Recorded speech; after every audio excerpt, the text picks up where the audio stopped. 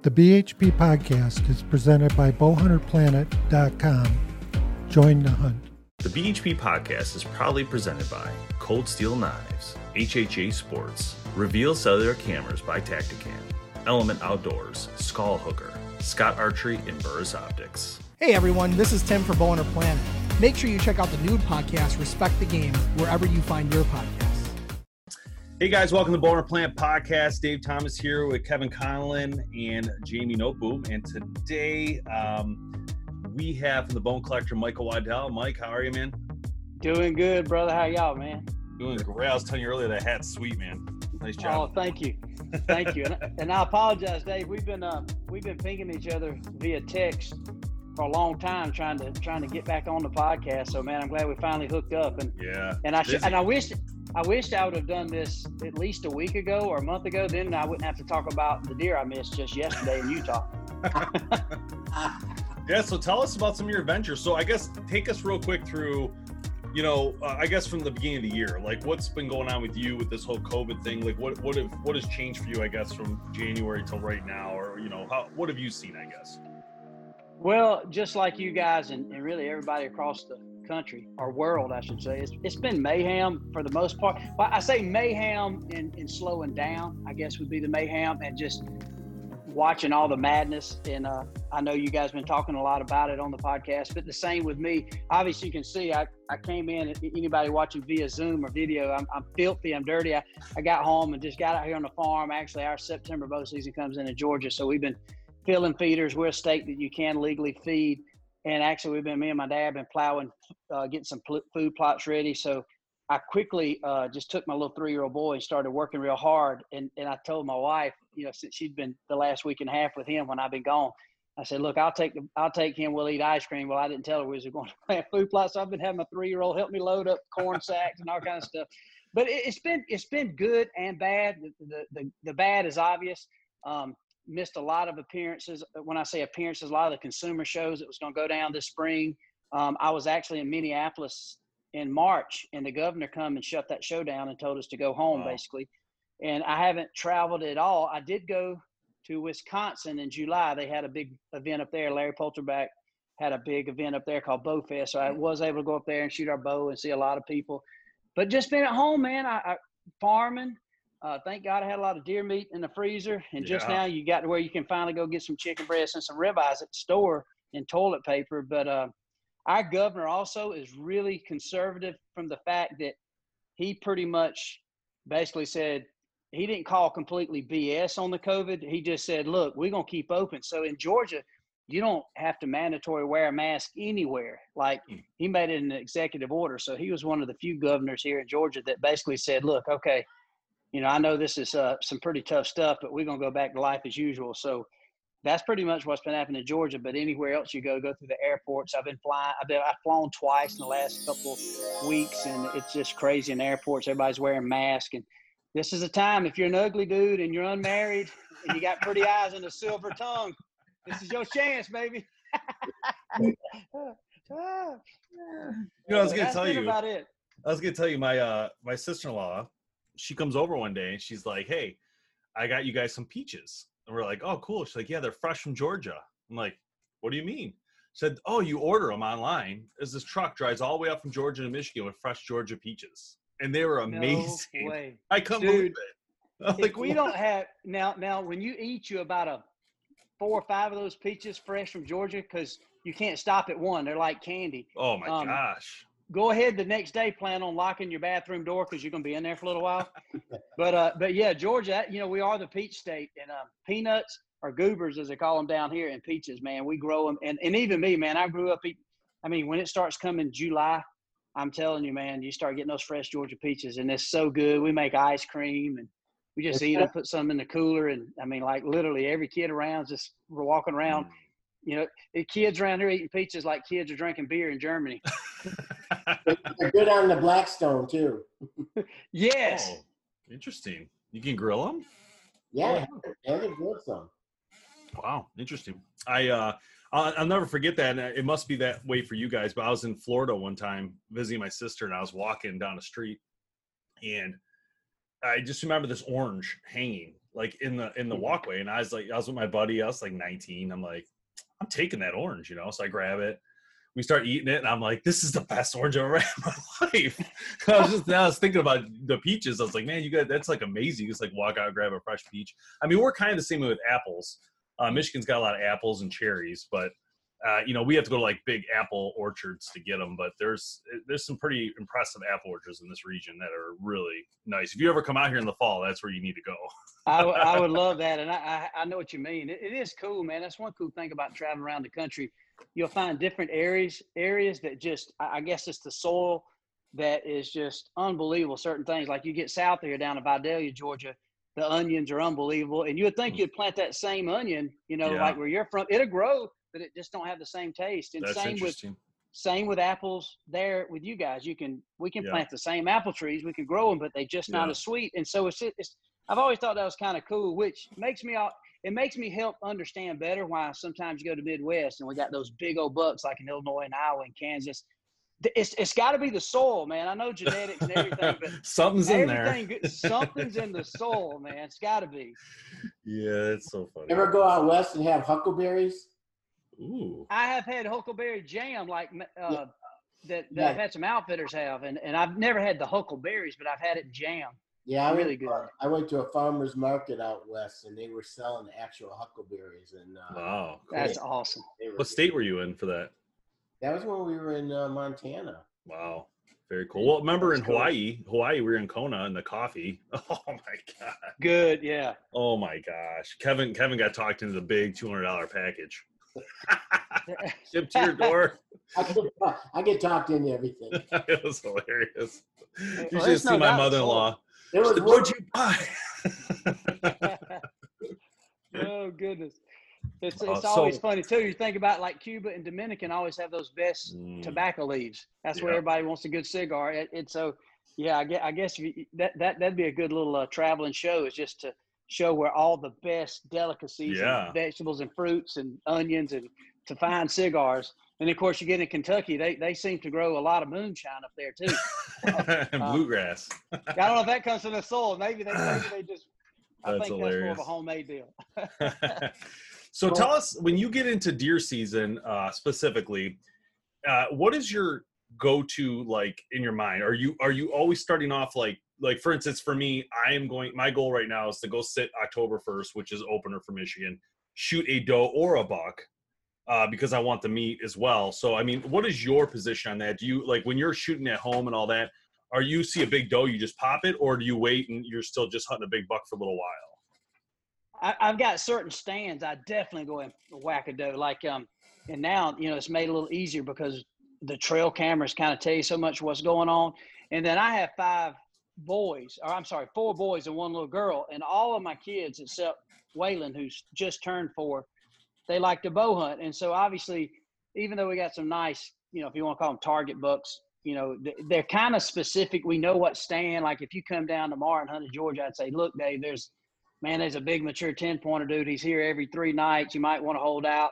There's a bunch of does coming in. But then I'll have a few stands that, they'll just be tons of smaller bucks and riddled with does. So a lot of times what I'll do, same like you're saying, is if we're running low on meat, or if I've had to come off a miss like I just did in Utah, I just want to go to that stand that evening, and I just want to torch something for my confidence if I haven't yet had that opportunity, because I really believe the mechanics of shooting even a big old doe, well, obviously they're certainly the same. And for me, anytime I tell myself that this is the deer I want to shoot, I start getting that heartbeat. Like I can decide that I don't know if you guys have this happen, but there'll be a doe come in, let's just say, and you're like, oh no, I'm gonna wait on that big 8. I got pictures of it. And then it starts getting closer to dark, and that doe's feeding around in a plot, or whether you can legally put out some bait or corn. Then all of a sudden you're like, I think I'm gonna shoot it, and immediately you've been watching it for 20 minutes, and your heart just starts beating.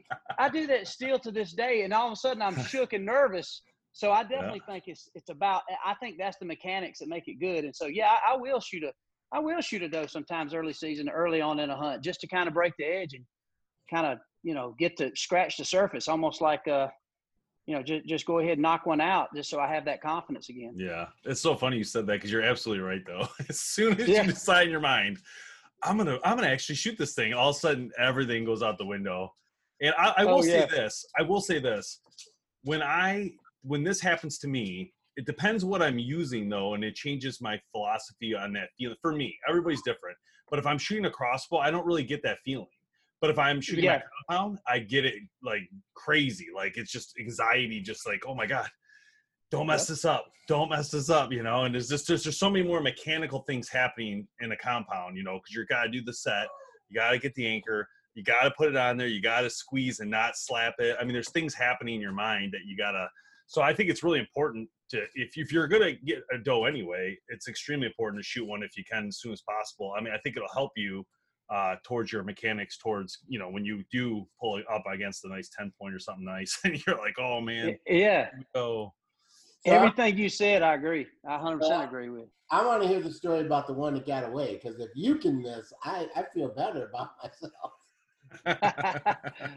Man, I was so shocked because, I mean, and it's funny. I know that sounds pretty arrogant. I swear it does. But when I first started having an opportunity to hunt on camera, I was a cocky little old 18-year-old, 19, working at Realtree, and I didn't get a chance to hunt much. And obviously, I was really young. I was helping guide turkey hunters for Bill Jordan, working at Realtree.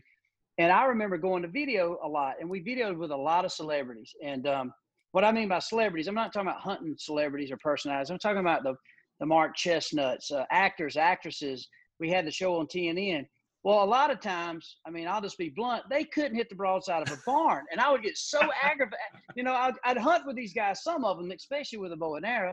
And I was like, my goodness, man, I would, you know, and I hadn't had a chance to hunt these areas with a bow or a gun. I was just videoing. And I remember telling Bill Jordan one night, I was like, dude, we got to get some people who can shoot. These celebrities are cool, but man, we need to put these deer in the back of the truck. And so Bill and David at that time, they were hunting a lot, and they were pretty consistent. But some of our celebrity guests were just, man, they were kind of aggravating me. So I made the comment. Bill said, well, it ain't as easy as you think on camera.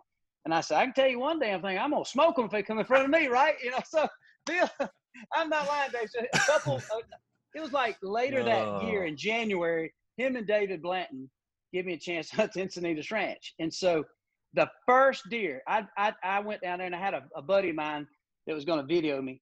And you know, you can have the spin feeders and the whole 9 yard in Texas. And so I was fired up. I was like a banshee. We didn't even have trail cameras. I was just running around everywhere looking for deer sign, and all the feeders were torn up. And so we moved this little tripod in, and this deer, there was a feeder about 100 yards from us. And this deer, there was just trails coming through, and very rarely do you do this, but I just set up a tripod in this mesquite tree. I look up, here's a 150-inch solid deer coming right at us. It walks up 6 yards and it's in some brush. And I pulled back, and I'm already pulled back. Well, I got to looking, and my heart was pounding. And man, at 6 steps, this deer is barely in the clear. And I shoot and blow hair off the bottom. I missed him. And dude, it was like a death in my family. And so I was like, and so I was like, oh, man, oh Lord, I was crying. The after shot, I was just sitting there looking like, how did I miss this deer? And so, of course, I had to eat crow, call Bill Jordan and David Blanton. and I never forget, David Blanton said, hey, that don't worry. And at the time, guys, you know, we talk about hunting shows. At the time, our shows on Realtree Outdoors were following NASCAR races. Y'all remember those days? Yeah, those that was Sunday big time. Yeah. So the first time you ever saw Michael Waddell deer hunting was about 3 million people. 3 million people that was sitting there. 3 million people sitting there watching this show, and I missed a deer at 6 yards. And all my friends from all, you know, they like, Waddell, you suck. And so you had your chance. Yeah, and I told myself literally, like, this was a deal. I said, look, I'm going to better myself, and I'm going to be on my game. And so I took that serious because I'd embarrassed myself so bad. And so after that, I started getting a chance, and I started shooting deer, and I made a couple long shots, 50-yard shots, even a couple 60-yard shots on camera. And so I was like, I went from, at the time, a hero, I thought about myself as a bow hunter, to a zero. And so I had to build my confidence back up. And so here lately, I've been doing really good. I hadn't missed a deer in a long time. And so I just missed one like last night in Utah. We was going to try to do this podcast earlier, and I couldn't get service out there, and the mountain's good. And so, yeah, I had one 44 yards and just dead rights. It wasn't a giant deer, but it was a nice mature mule deer buck. And I pulled back and put it right on him. I had a chance to put my rangefinder on him, got him ranged 44 yards exactly.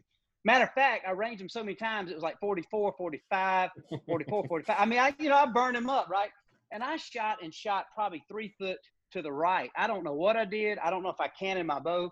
But, yeah, you'll see it on Bone Collector. I just clean whipped, and Nick Munton was there, and everybody was laughing, having a good time. So I'm actually now excited to share it, with everybody, because you're right. Once again, I'd gotten pretty cocky and arrogant, like, man, I don't miss. And I freaking whipped. And I wish I could do like an 80-yard, I was going for broke. But, no, I mean, you know how that is in the Western country. You got to be able to do it. Were you looking at the equipment right away, saying, "Oh, something's wrong with this bow"?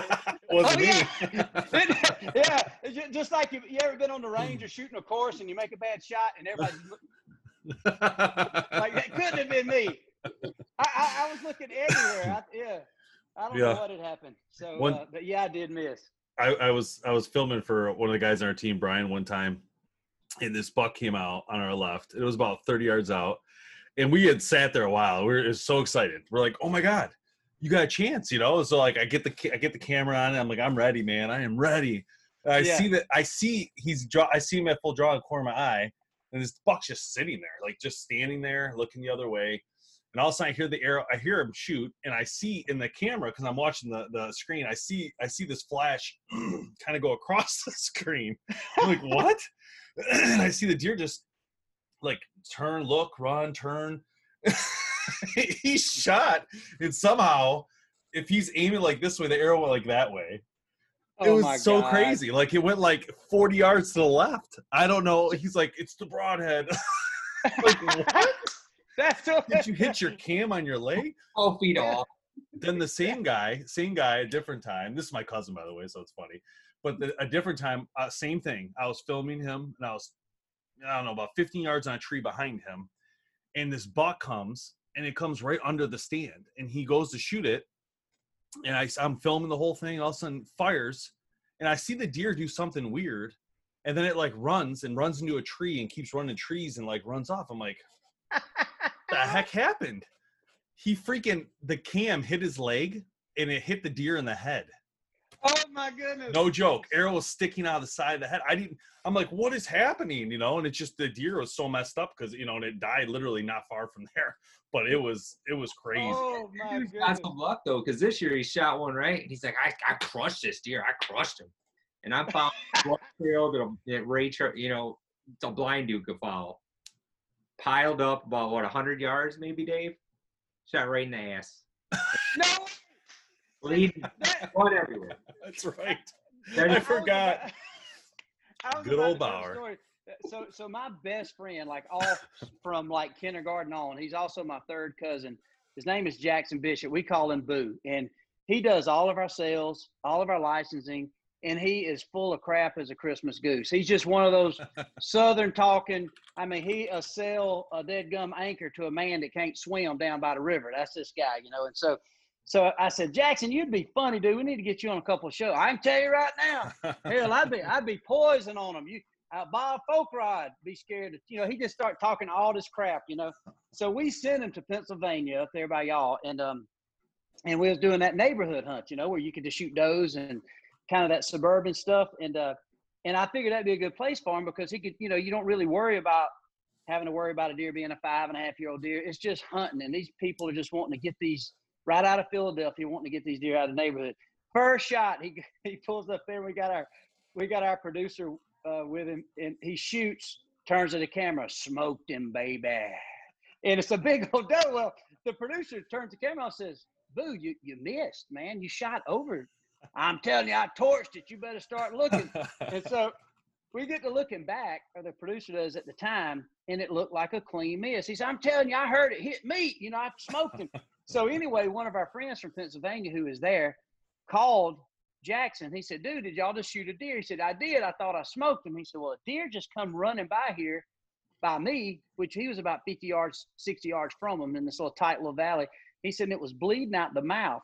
And I'm like, "What?" And so he couldn't figure it out. And so sure enough, this deer that he smoked, kind of like y'all were just talking about, he had hit him right in the jugular vein. Oh my god! Pulled his shot high and way to the right, and just sent it right through his neck. But the whole time it had been a double lung, and only because we had it on video, the producers, like I'm telling you, shot over and to the right, but he ended up killing the deer. So that's funny what you see, and that just shows how bow hunting, dude, how we get all jacked up, and sometimes with if the camera ain't there, people really do. You kind of visualize this perfect shot. I agree. In reality, it's not a perfect shot. Yeah. Yeah. Even that case, he thought he hit it in the shoulder. He's like, I hit it in the shoulder. I'm like, dude, there's an arrow sticking out of his head. Like, what is going? Right in the breadbasket. It almost, I mean, like on a serious note, it almost helps me realize how hunting accidents can happen because, you know, psychologically, they've interviewed a lot of these people. They shot people, and they say, man, I saw a 10-point buck. And like from rubbing trees and it would be somebody like with an orange vest. So if you think about it, it's got to be that same thought process. How does a double lung right above the heart, double lung tight in the shoulder turn into right into honky tonk badonky donk? That's a long way from a double lung, but it does. Oh, that's hilarious. Oh man, yeah. I was thinking about Jamie over here. I remember I have a video. I wish to God I had it I queued. knew this was coming up. I wish to God I had it queued. This guy Jamie was on to change the subject, right? This dude, he's at bear camp. Biggest bear walks in. He stands up. This is two different hunts. So the first hunt, he has a compound. The GoPro's on. You see him stand up. He's just, I mean, literally, everything was shaking. His whole body. It looked like a John Taylor song or something. The Electric, whatever that Mexico song. He's like, he doesn't get a shot. And the next day, he has a crossbow, shoots that bear behind him, no problem. That's what I was getting at about the crossbow compared to a compound. Like he was just I believe that. Dude, whatever it is about having a bow and arrow in your hand, when especially the buck that you want, you'll literally be shaking like R. Kelly at the Children's Choice Awards. I mean, I don't care who you are. And what's funny is, dude, if you ever noticed though with that bow, when you break it back, like when you break it back and something about that pressure and muscle, then you start calming down. But before that, dude, it can be out of control. And you're exactly right. With a gun or a compound, I'm the same way. I'm not that nervous prior. And now on a big buck with a gun or crossbow, I still got that. Yeah, it's got a little jitter in my scope, but you know, that is cool. I'm glad we're talking about this because, man, I've been blessed to hunt a lot since, you know, I was talking about 18, 19 years old working at Realtree and getting a chance to hunt a little bit with those guys. And now I'm 47. So I've had just an unbelievable blessed to hunt, you know, and shoot a lot of animals with a bow and arrow, as well as, you know, with a gun, a muzzleloader, crossbow. And dude, I'm telling you, people ask me, do you get tired of it? You still get nervous? Man, I do. Every deer, I still have to go through my checklist. And I will say the mechanics of it, because there's been a lot of experience with shooting animals. I'm like you guys have shot a lot of animals too. You know, the mechanics of it, it does come back to you, kind of like riding a bike or jumping a little jump like we all did on a BMX bike. But I still have to think hard. I still have to think about aiming. And I still get just really nervous, and an anxiety gets over me. And I think that's part of that emotion that keeps us coming back for more, because we can't completely control it, but we're always fighting to control it. But when we do control it and deliver a good shot, that victory and whatever we say when that camera pans back, it's like scoring a touchdown. So sometimes it's almost in tears. Sometimes you're literally cocky and saying something that makes no sense, singing some Van Halen song that you hadn't thought about since 1982. I don't know what it is, but it's like a victory, but it's a victory within yourself. So it's not something you're trying to impress others with. It's just you won the battle, that you tricked this deer and then you finished it with a good arrow. I know it sounds morbid, but it's like a sexual experience when it all comes together at the end. And I still get nervous, man. I still get nervous. You know, it's interesting. I was watching this show on Netflix. It's called High Score, and it's about video games, like how they started, like Atari and Nintendo. It's really interesting. I watched it yesterday, but they brought up this thing that there's this scientist, psychologist guy came up with, and he called it the wave. And really what it actually is when your mind is so like caught up in something that time doesn't matter, and it just goes by without any thought of time. And what they called it was you're in the zone. And it made sense to me, because like in hunting, you know, sometimes you're sitting there and you see this buck, everything at that point, nothing really matters because you're focused on, is he coming in?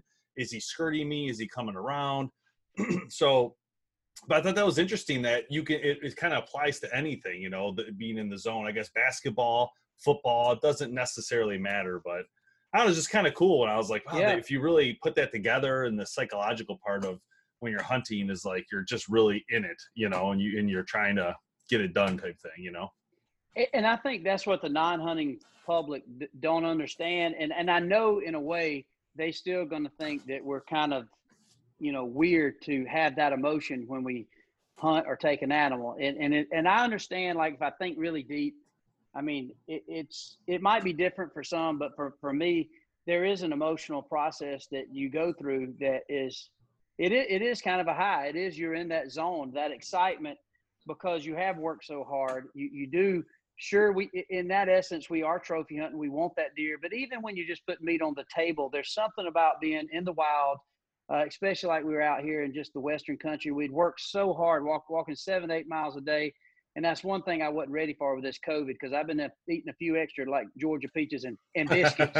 So I was at 10,000 Ain't we feet all? just begging for air. Yeah, so I was out of shape. And so by the time you get that opportunity, man, there's just a lot of emotion. And so I don't know exactly what it is, but that mental part of it is definitely what keeps us coming back for more, because it is like that football, that sports feeling.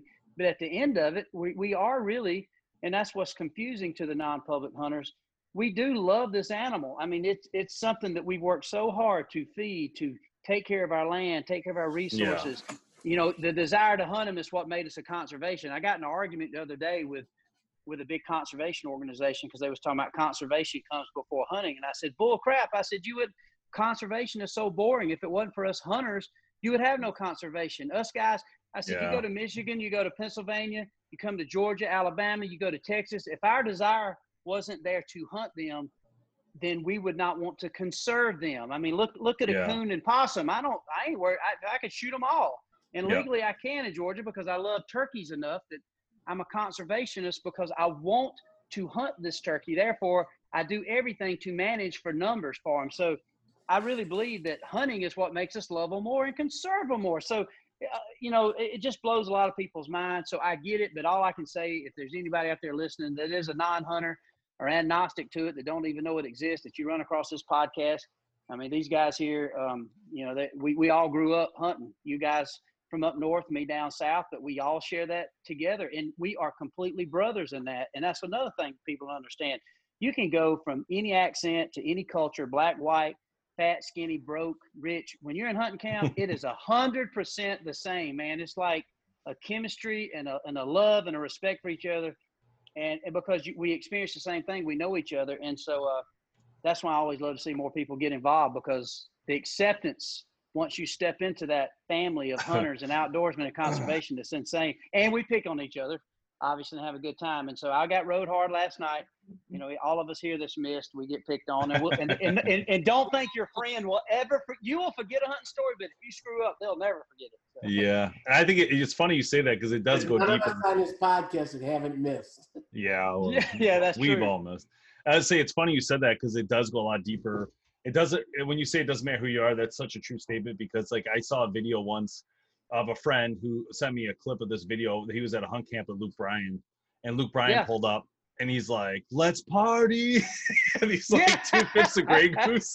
And he goes into hunt camp, and in hunt camp, he can be himself. You know, he doesn't have to be this huge celebrity, and he can actually just hang out with guys and no one cares. Yeah, you're going to talk about some stuff about his work, right? I mean, it's just, that's normal. People are curious, but after that, it's like, dude, Luke missed that buck, you know? I mean, it goes back to the hunt. He's got the best reaction to shooting a big buck I've ever seen. Yeah. Luke loves it, man. And like a lot of those guys, but you're exactly right. Hunting camp, you can let it all hang out. We're going, of all things, man, I'm still real good buddies with Blake Shelton, and he texted and calls the other day. And Tom McMillan, who's got a show on Sportsman, Tom and Blake have always been good friends. I've always been friends with Blake. I actually met Tom through Blake, and Blake's like, man, I got about 3 days, dude. He said, I want to go do something fun and just drink a few beers and just hang out and BS and not worry about cameras in Hollywood. And I said, well, what do you want to do? And he told Tom McMillan, he said, dude, I want to go hunt some javelinas. And so anyway, we're going down to Texas. I mean, I don't even know if we'll bring a camera. And you're right. Blake would just have a blast just for 2 or 3 days, literally just chilling out and going to chase some javelina and just tell stories. And even if there's a couple people that he don't know, as long as they're not there getting ready to Snapchat or whatever, you're going to see a side to Blake. You can hear some jokes that you won't hear anywhere else. You're not going to hear him when he's behind the stage at The Voice. And so you're right. Luke is that same way. And everybody is, because everybody becomes one, and you're rooting and cutting up, and you always got a couple characters in camp that you can laugh at. Some dude can always grill the backstrap a little better and make the best chili. Some dude's always got the coldest beer and a bunch of it that we're raiding their cooler. And so I don't know. It's so special, and it's so sad that people don't get to see it like we do and haven't enjoyed it. And I know a lot of the listeners, it's probably getting them excited just to think about, because hunting camp is getting ready to start going up, and we're all thinking about it, north, south, east, and west. We're all getting ready to kind of go clean out the camps and get the food plots ready, and obviously we're getting the trail cameras out, getting an inventory. And so that's just, it's sad for those who don't know that feeling. It is like Christmas, and it still is to me, and I think it'll be that way until the day I die. And it's been a blessing for sure. How much land's Blake hunt on at home? Like 10,000 acres. He is he's just like the rest of us, that if we did run into money, I agree. He built a lake up there that I'm telling you, it looks cool. like Lake Superior in Oklahoma. It's freaking huge. And I mean, you no doubt you can water ski on it, wakeboard, ride. That's cool. But I want to say he has he's got several thousand. I want to say 4,000 or 5,000 acres. Is that how do you hunt that kind of acreage? Is that like crazy? Like if you go there and hang out with them and hunt, like how do you even know where to go? Is it already kind of pre-done? I mean, yeah, Blake's stepdad, his name is Shaq. They call him Shaq, and he's just a great guy. He's kind of Blake's land manager. It's Oklahoma, so you can legally, feed spin feeders and stuff. So he's got feeders all over it. But to be honest, Blake is not one of those real picky guys either. So if you get to hunt his place, he's not going to be that guy that says, hey, man, don't shoot this 3.5-year-old deer. Don't shoot this. He's got a lot of big deer in that country. It's around Tishomingo, and he's got a lot of big deer. It's full of hogs, full of turkeys.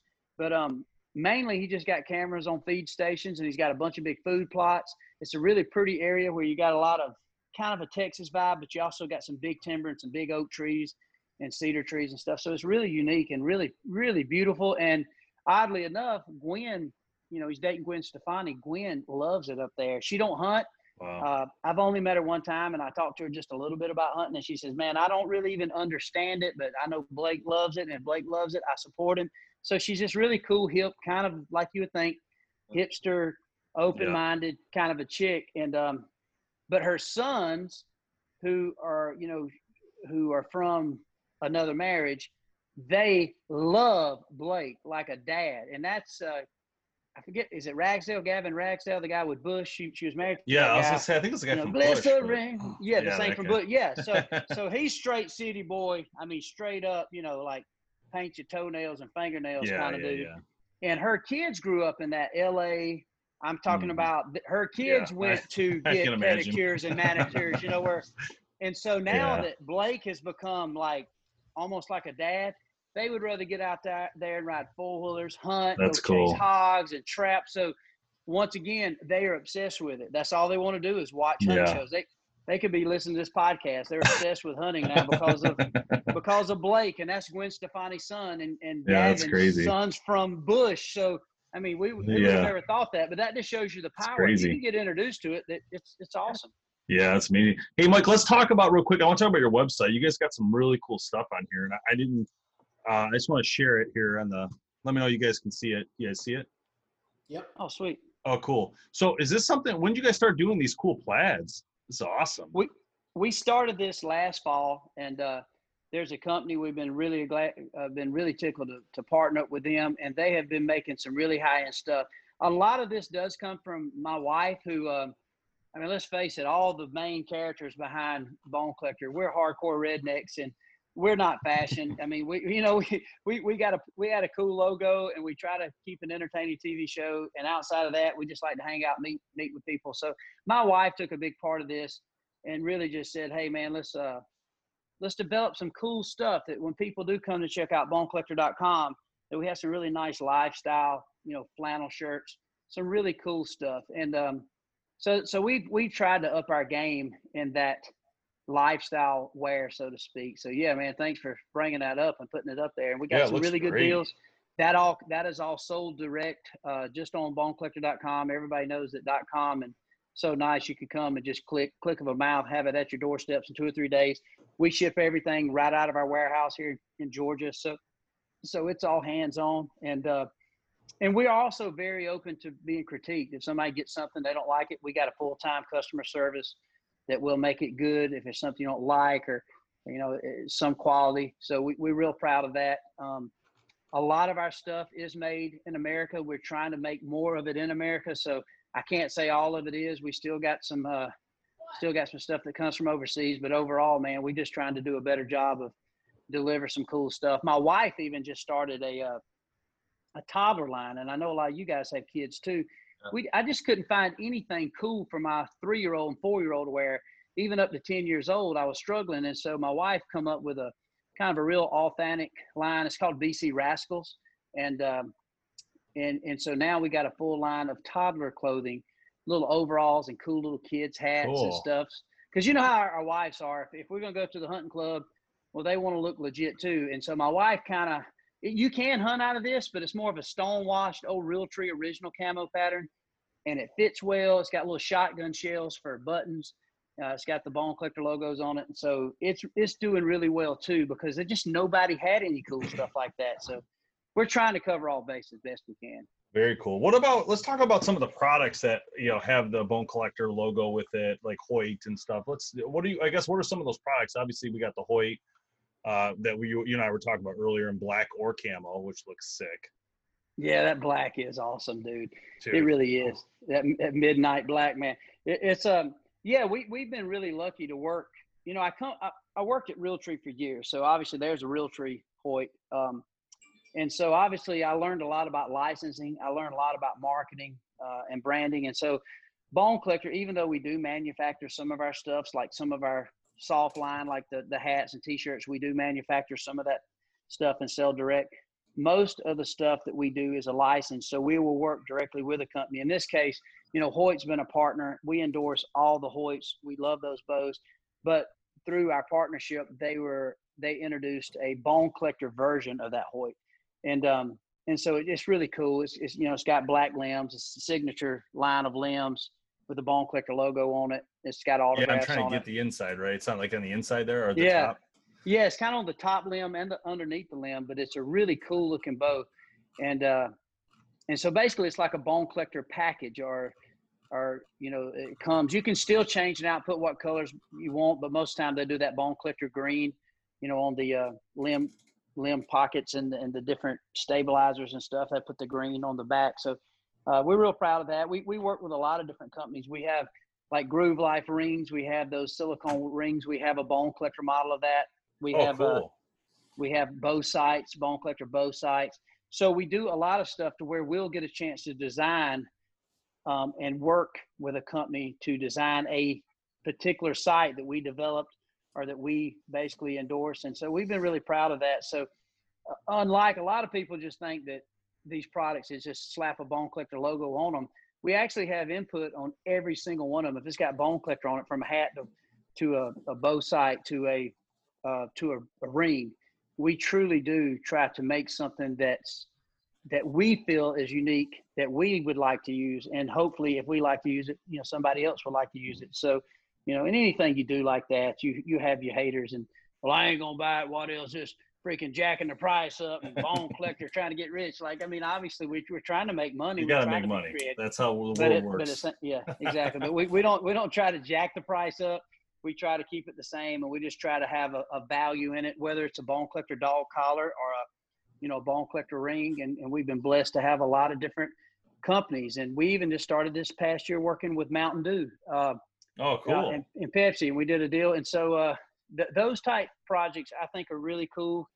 Not only is it a blessing to be associated with a big company, Yeah. but what a cool cultural expression when you walk in and you'll see a Mountain Dew and you'll see a Bone Collector logo, or you'll see That's pretty me cool. standing there with a bow and arrow. So sometimes this industry gets really weird and they'll start hating any one of us. I mean, I'm sure you guys have had it. You guys have had a lot of success with your podcast. And so sometimes it's amazing. The more success you have, the more people start hating and they're pissed about it. And I think it shows a lot of selfishness and greed and jealousy.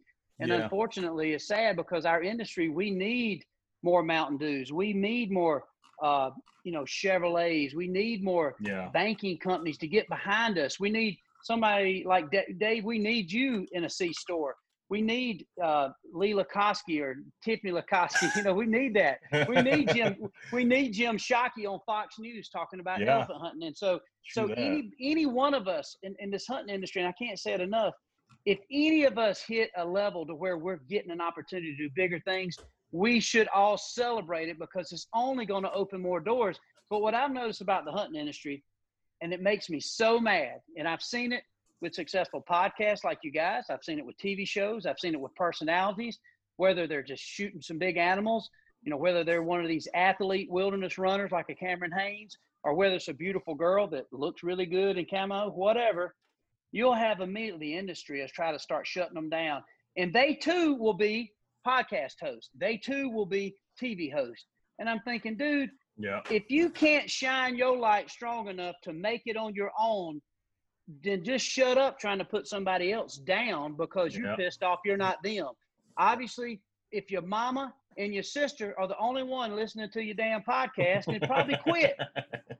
If your great aunt in Montana is the only one that added Sportsman's Channel to watch your hunting show, it ain't my fault that nobody's gravitating to it. But don't try to be mad at those who are successful. Don't start hating on Jim Shockey because he's hunting a muskox with a freaking stick and eating caribou eyeballs to do it.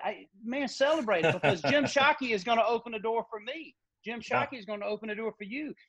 I can possibly, through Mountain Dew, open a door when they see how great us hunters are.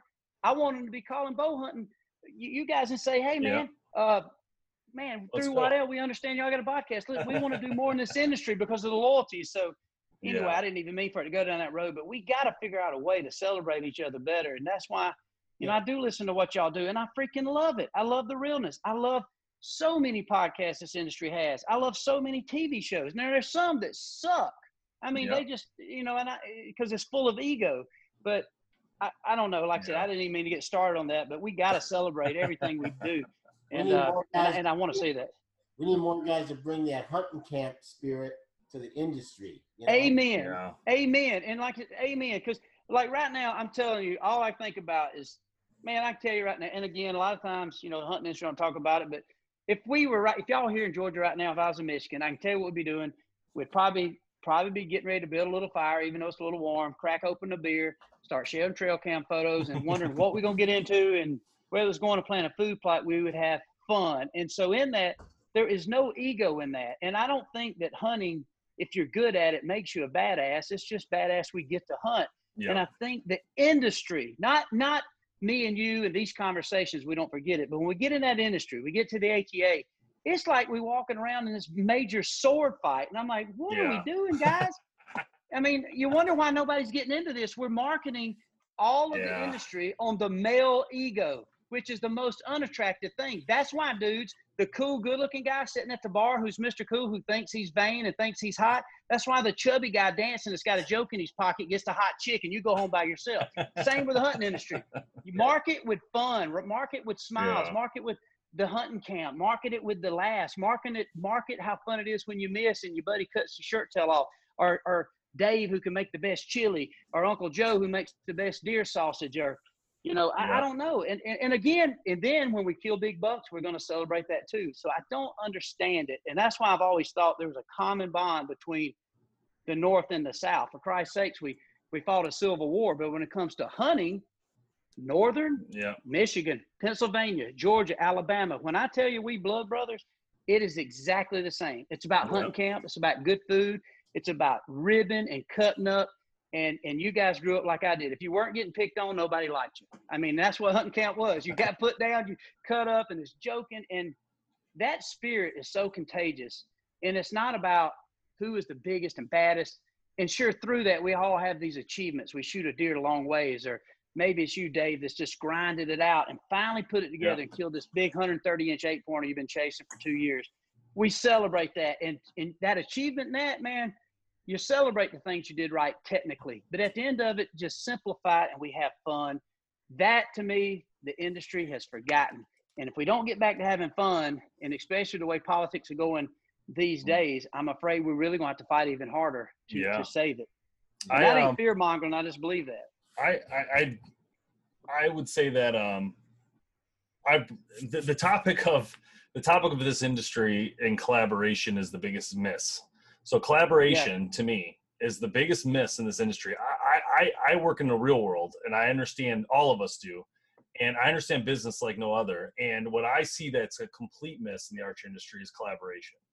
Companies are scared to work with other companies. Like, for instance, if I'm Bowhunter Planet, some of the other communities like myself don't even return my call. It's crazy. Yeah. Like, how can you not return my call as just a person?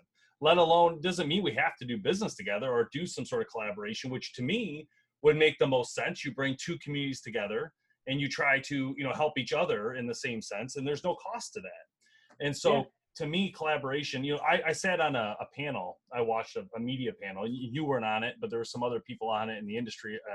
The ATA put it on.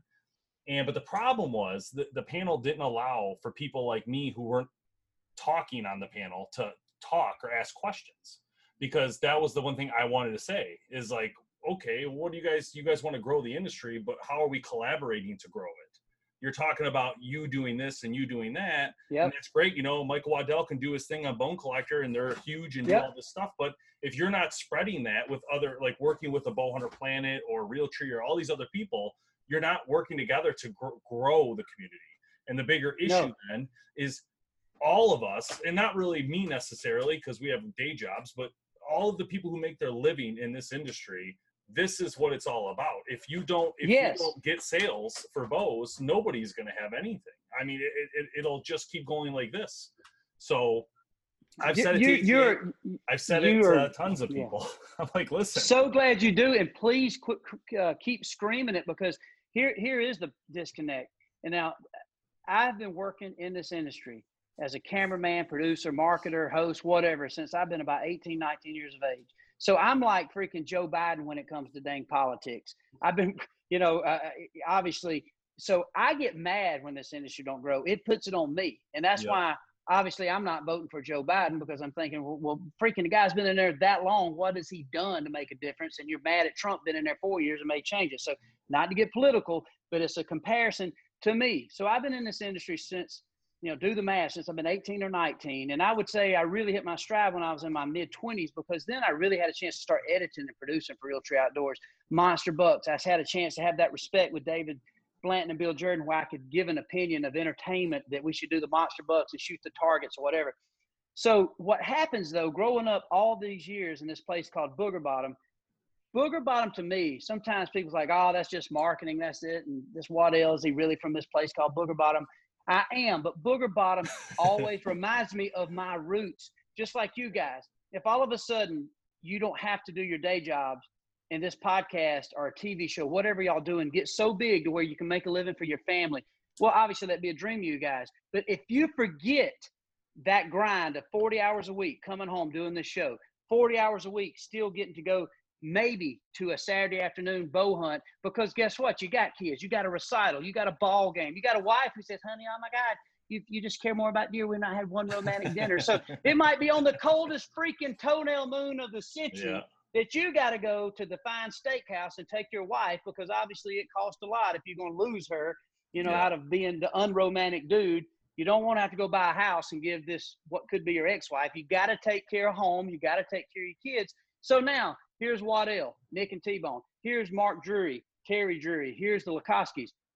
Every day, Monday through Sunday, our job is to leave our families, in some cases, your husband and wife, and we get to hunt all day. So now we're sitting here saying, dude, I wouldn't shoot no 4.5-year-old deer. Let that deer get another year.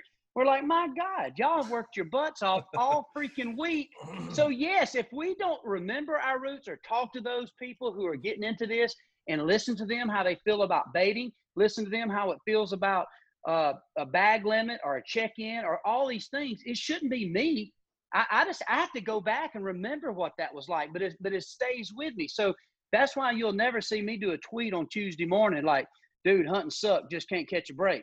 Because some joker is out there in Georgia putting tar on the roof, wishing he was in hunting camp, period. Yeah. And the industry gets in this weird freaking just circle of, well, here's what we need to do. And I'm like, it's so obvious, guys. You're forgetting the other 13 million hunters that are out there that are busting their butt. They got all this peer pressure to shoot the right buck. They got families. They're trying to keep the light bill on. They're trying to buy the new Hoyt bow. They're trying to buy the new freaking Matthews bow. They could buy a small farm in Kentucky for the same price. And then on top of that, they go shoot a 100-inch 8-pointer in their deer club. And some asshole comes up and is like, well, dude, still got milk on his lips. I can't believe you shot that. And so you went from a freaking hero of making a great shot with an $1,800 bow with a $40 arrow, that you just ruined, that your wife don't even know. And you're already to miss your kid's recital because you got the deer and you call like, baby, I'm not going to make it. I got to get this deer out of the woods. Uncle Joe's going to come help me drag it out. I'm sorry. She don't care that you got a deer. It's like, okay, good. I hope you had fun. So you are. And then all of a sudden, glad you're done. Little Sarah, she don't, And so you're worrying about Brutus showing up and going to the recital to see your daughter with your hot wife. In the meantime, you're dragging out this deer. It's all worth it. And then the dude at the cooler's like, dude, can't believe you shot that one. And let me tell you what's happening. I done figured it out. I figured out the riddle. So in the meantime, you tune in, Bone Collector, we're shooting 150-inch deer. You turn over there, and Lee Lukoski shoots 190-inch deer. But then he tells you, well, the real big one wasn't showing up, so we went ahead and settled for this 190. Jury's over here letting it. And I'm saying this, these are all great people and good friends of mine. Good friends of mine. But, Mark's over there is like, dude, I got this big 6-year-old, but I might just see what he does at 7. You know what? I don't know. And so all of a sudden, this is what happens to the guy in Michigan or Alabama or Georgia. You know what he does? He is so disheartened. He's pissed off his wife, disappointed his daughter, missed the recital. He had a moment of complete purity of that psychological warfare that goes on to keep everything together, to make a good shot at 40 yards. Smoked him. He realizes that this, if it's a G5 dead meat broadhead, that T-Bone talked him into buying. He's like, dude, it was freaking worth it. It flew like a dart. Deer didn't run 50 yards. Oh my God, this Hoyt is so good. It was worth $1,800.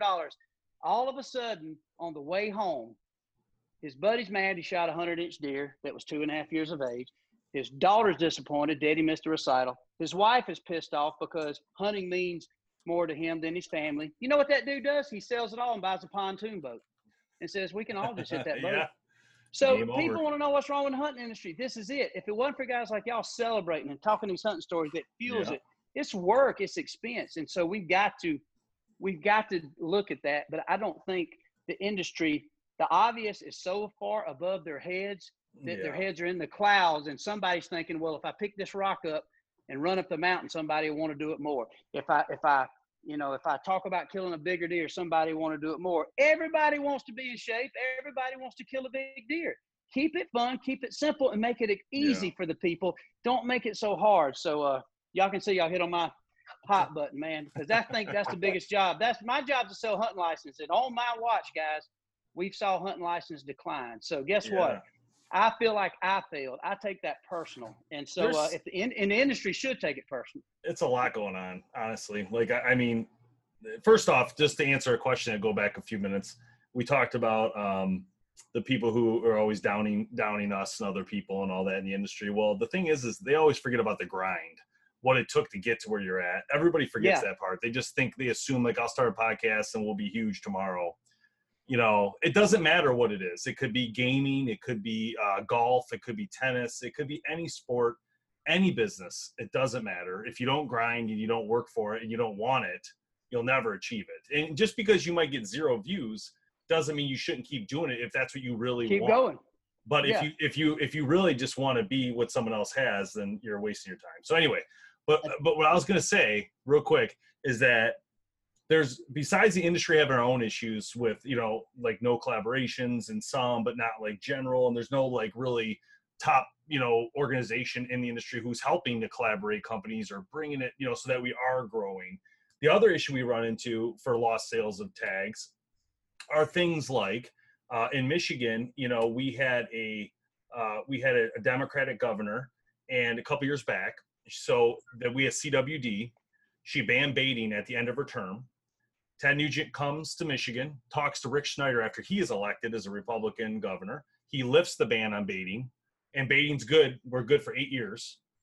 The next governor comes in who's Democratic, closes baiting again. Now we're no baiting for 8 years. And this whole time, there's like $3 or $4 billion at stake for the state of Michigan as a whole. Yep. This is just Michigan. There's all these other states having issues like this.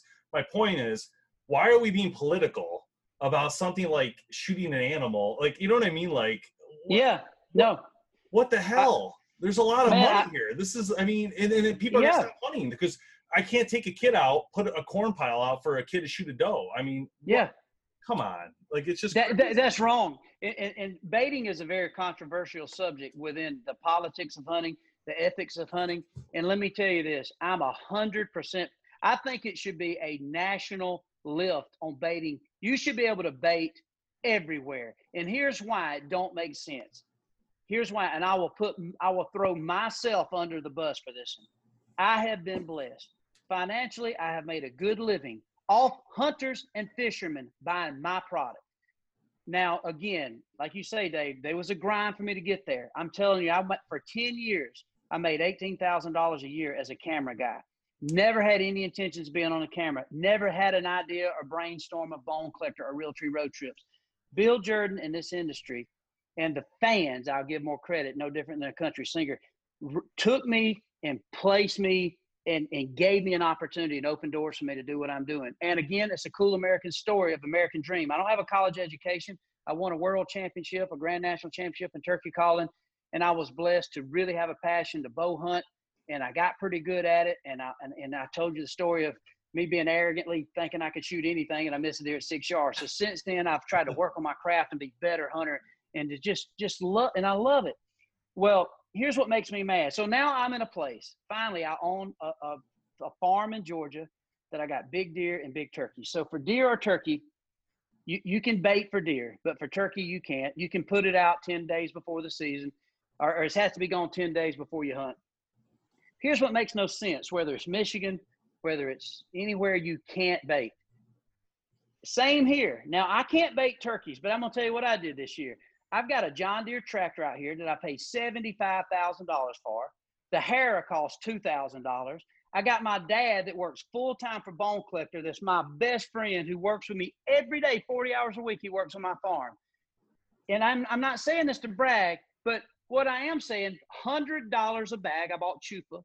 I've got freaking $200 to $300 a plot in fertilizer. And I've got Chupa.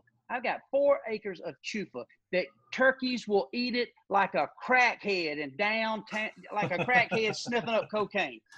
They will eat it and walk through a corn pile to eat this Chupa seed. I could have y'all, I could sit on it, my kids, I could have anybody legally sit on this Chupa field and shoot a turkey over planted bait because I can financially afford that tractor and help and fertilizer, and I can make it grow. There's nothing native about it. That stuff is never grown in Georgia. It's a nut grass that's really an invasive weed that turkeys eat the bulbs off of their nuts. So you telling me that you have a kid who's never hunted, that maybe her dad got shot in Afghanistan, there's a single mother that's raising her that is starting to lose her because she's depressed, she's frustrated, or maybe it's a boy, and they know you, Dave. They know one of these guys here on this podcast, and you're like, I'll take her hunting. And it's a cold Michigan morning, and you don't have a nice green field to set her on. You got a pine thicket up there and one of those draws and ridges that you can put a 50-pound bag of corn out, and for no expense at all, there's a chance she would see a deer. Now, what macho man out there is going to knock that to potentially not just get somebody into hunting? We're talking about saving lives. We're talking about getting people off drugs. We're talking about changing a guy who is an alcoholic, this freaking running around like a crazy redneck around Detroit, doing stupid stuff, getting with the Wrong crowd. I would rather give him a hand-me-down Hoyt and $100 budget to go buy some corn to stack up somewhere out there in Detroit and see how high he gets on hunting a deer. But now, no, this is what the state tells him. Well, unless you can freaking have an $80,000 tractor and you can figure out how to clear a couple acres, because if you hunt in Michigan, you're lucky to have 30, 40 And acres. own the land. Yeah, so you go clear cut it. Go clear cut you an area and de-stump it and plant you a green field. Oh, you know, guys, they'll come. Y'all got green fields. They'll be out there. But who in the hell in starting hunting can go buy tractors to farm to plant for deer? It makes me so mad. It makes no sense. It's so hypocritical.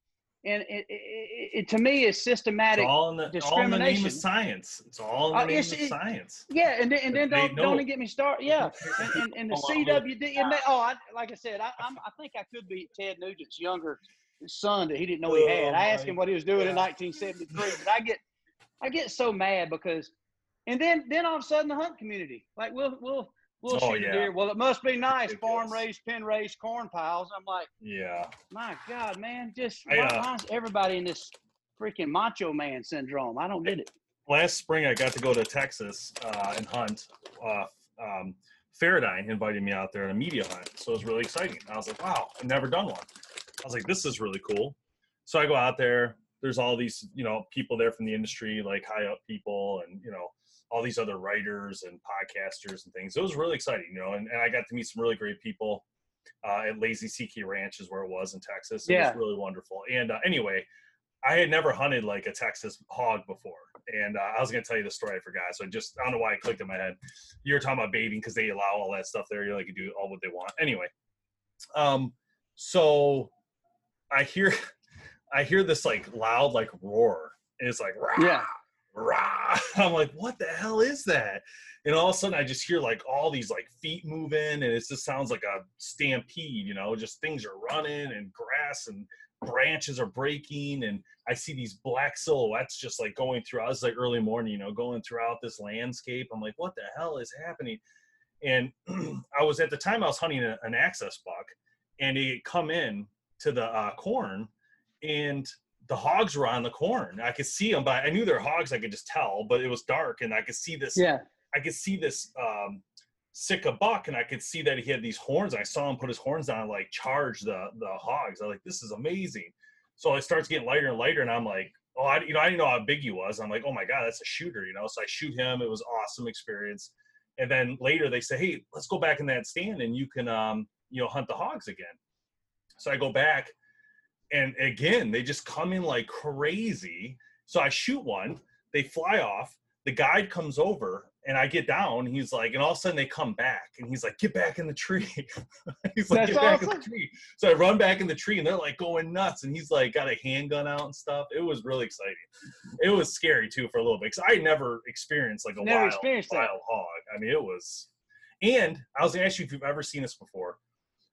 I was sitting in the stand, and I heard this, what sounded like a drone at first. I'm like, that's really weird. I go, maybe they're filming this, because I don't know. It's like a media hunt, and it's getting louder. and I'm about 30 feet up, and it's like is it a cedar tree? Is that what they have, cedar trees? Yeah, probably cedar tree or mesquite or something. I'm sitting in it, and it's not high up, like, 12 feet. And I hear this thing, and I look over my shoulder, and I look, and I see a huge cluster of, it looked like a school bus of killer bees go by. Oh, yeah. Yeah. And like, at first it didn't scare me, but I'm sitting there, and all of a sudden I just like, that was like really scary. Like that could have like came right on top of me. And I mean, it was like a school bus, and they were just like a fist. I'm like, what? Dude, have you ever seen something like that? I have seen only time I've ever seen that swarm of bees. I mean, there's, we got a bunch of honeybees and stuff around here, and you'll see, swarms of those bees. But in Texas, man, I don't know what it is. Everything there will stick you, bite you. It's like being in Africa in America. I mean, you're right. You can bait, and it's just a target-rich environment. There's not many places you can get in the blind in America and literally shoot a hog, a deer, an axis. Yeah. I shot 4 animals. And like, yeah, and a lot of these places, a lot of these places, they do have a lot of high fences in Texas, but a lot of free roaming places like the ranch you was on, and it's insane. It's so fun. But that's what happens is when you leave Texas, you think, now Texas is doing it right. They're celebrating hunting. The game ward, and the only thing you don't do, you don't trespass and you don't poach, because they won't put you in jail. They'll just kill you. Straight up, just shoot you. I wouldn't mess around there with those guys. And I'll tell you though, Dave, what you're talking about, I'm telling you right now, these Democrat, liberal, left-wing governors and mayors, they're going after so much of what we love. You can look at this COVID situation. The first thing they did was shut down the forest, shut down the non-resident hunting. They tried to shut down the resident hunting. Now you think about it, you can't go buy chicken breast and toilet paper at the store. So now let's just shut hunting season down. My God, the best place to quarantine is out in the middle of nowhere trying to get you a mess of squirrels or maybe a turkey to feed yourself. And so people can say what they want to about politics. I don't like politics, but we better get engaged. And if anybody's listening, go to huntthevote.org. And we come to find out, think about it, we got 13 million of us licensed hunters across the country. We can change an election. And let me tell you right now, even the Trump administration is doing some things that has never been done. They just opened up, a lot of people don't know this, just opened up 5.1 million acres of public land for all of us to hunt.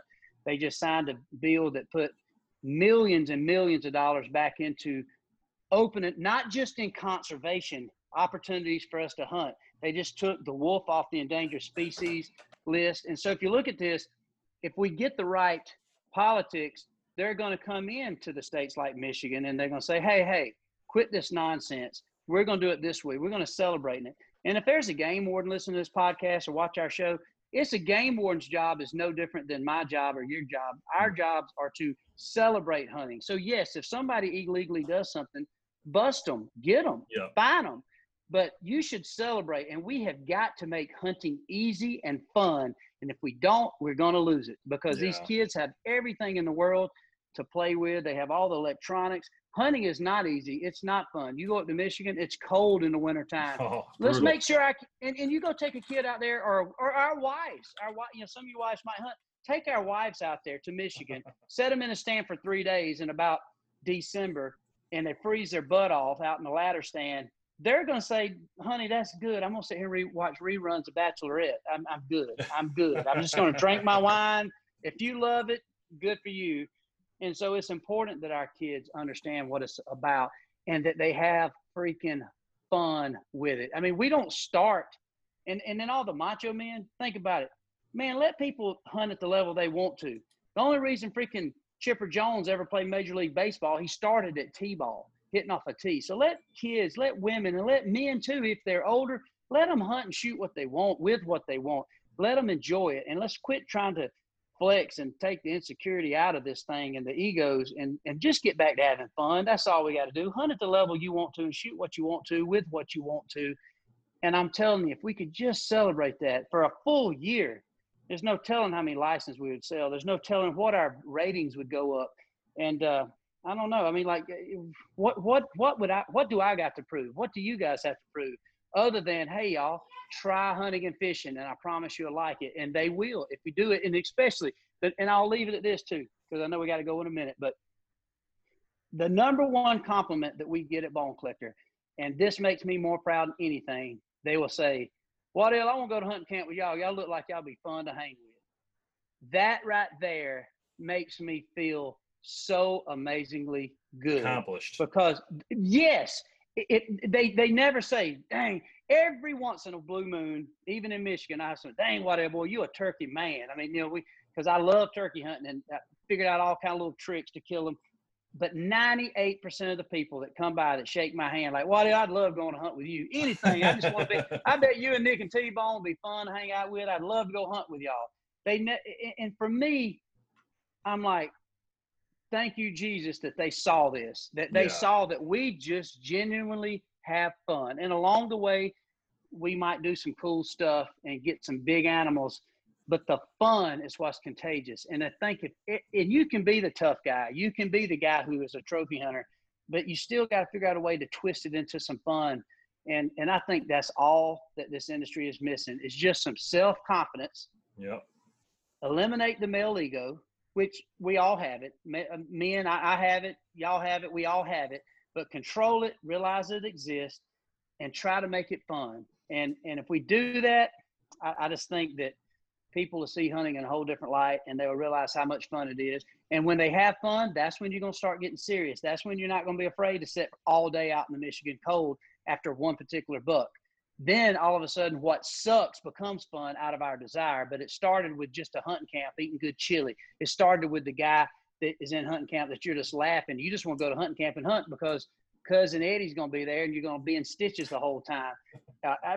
There's so many reasons. So I can't say that enough. And that's my hot topic right now. I just want people to realize the joy of the culture that we represent. And I can't get that over enough. Awesome. All right, Michael Waddell, Bone Collector. Thanks, man. Really appreciate it. You doing this, and we'll be in touch. I definitely want to get you guys on. Maybe we can get the whole team out one time for a live session. That would be really fun. I would love to do questions, it, man. And you guys can. Maybe we could do your dual thing. hunt camps. What was that? Dual hunt camps. Dual hunt camps. You dang right, man. That would be fun. That would be a fun live. Y'all in y'all's camp, we have ever Wi-Fi, and we're in ours and out by the fire, and there's you guys no would telling die. what that come off. Everybody Oh God, I would love it. Everybody's That would be- slurring their speech.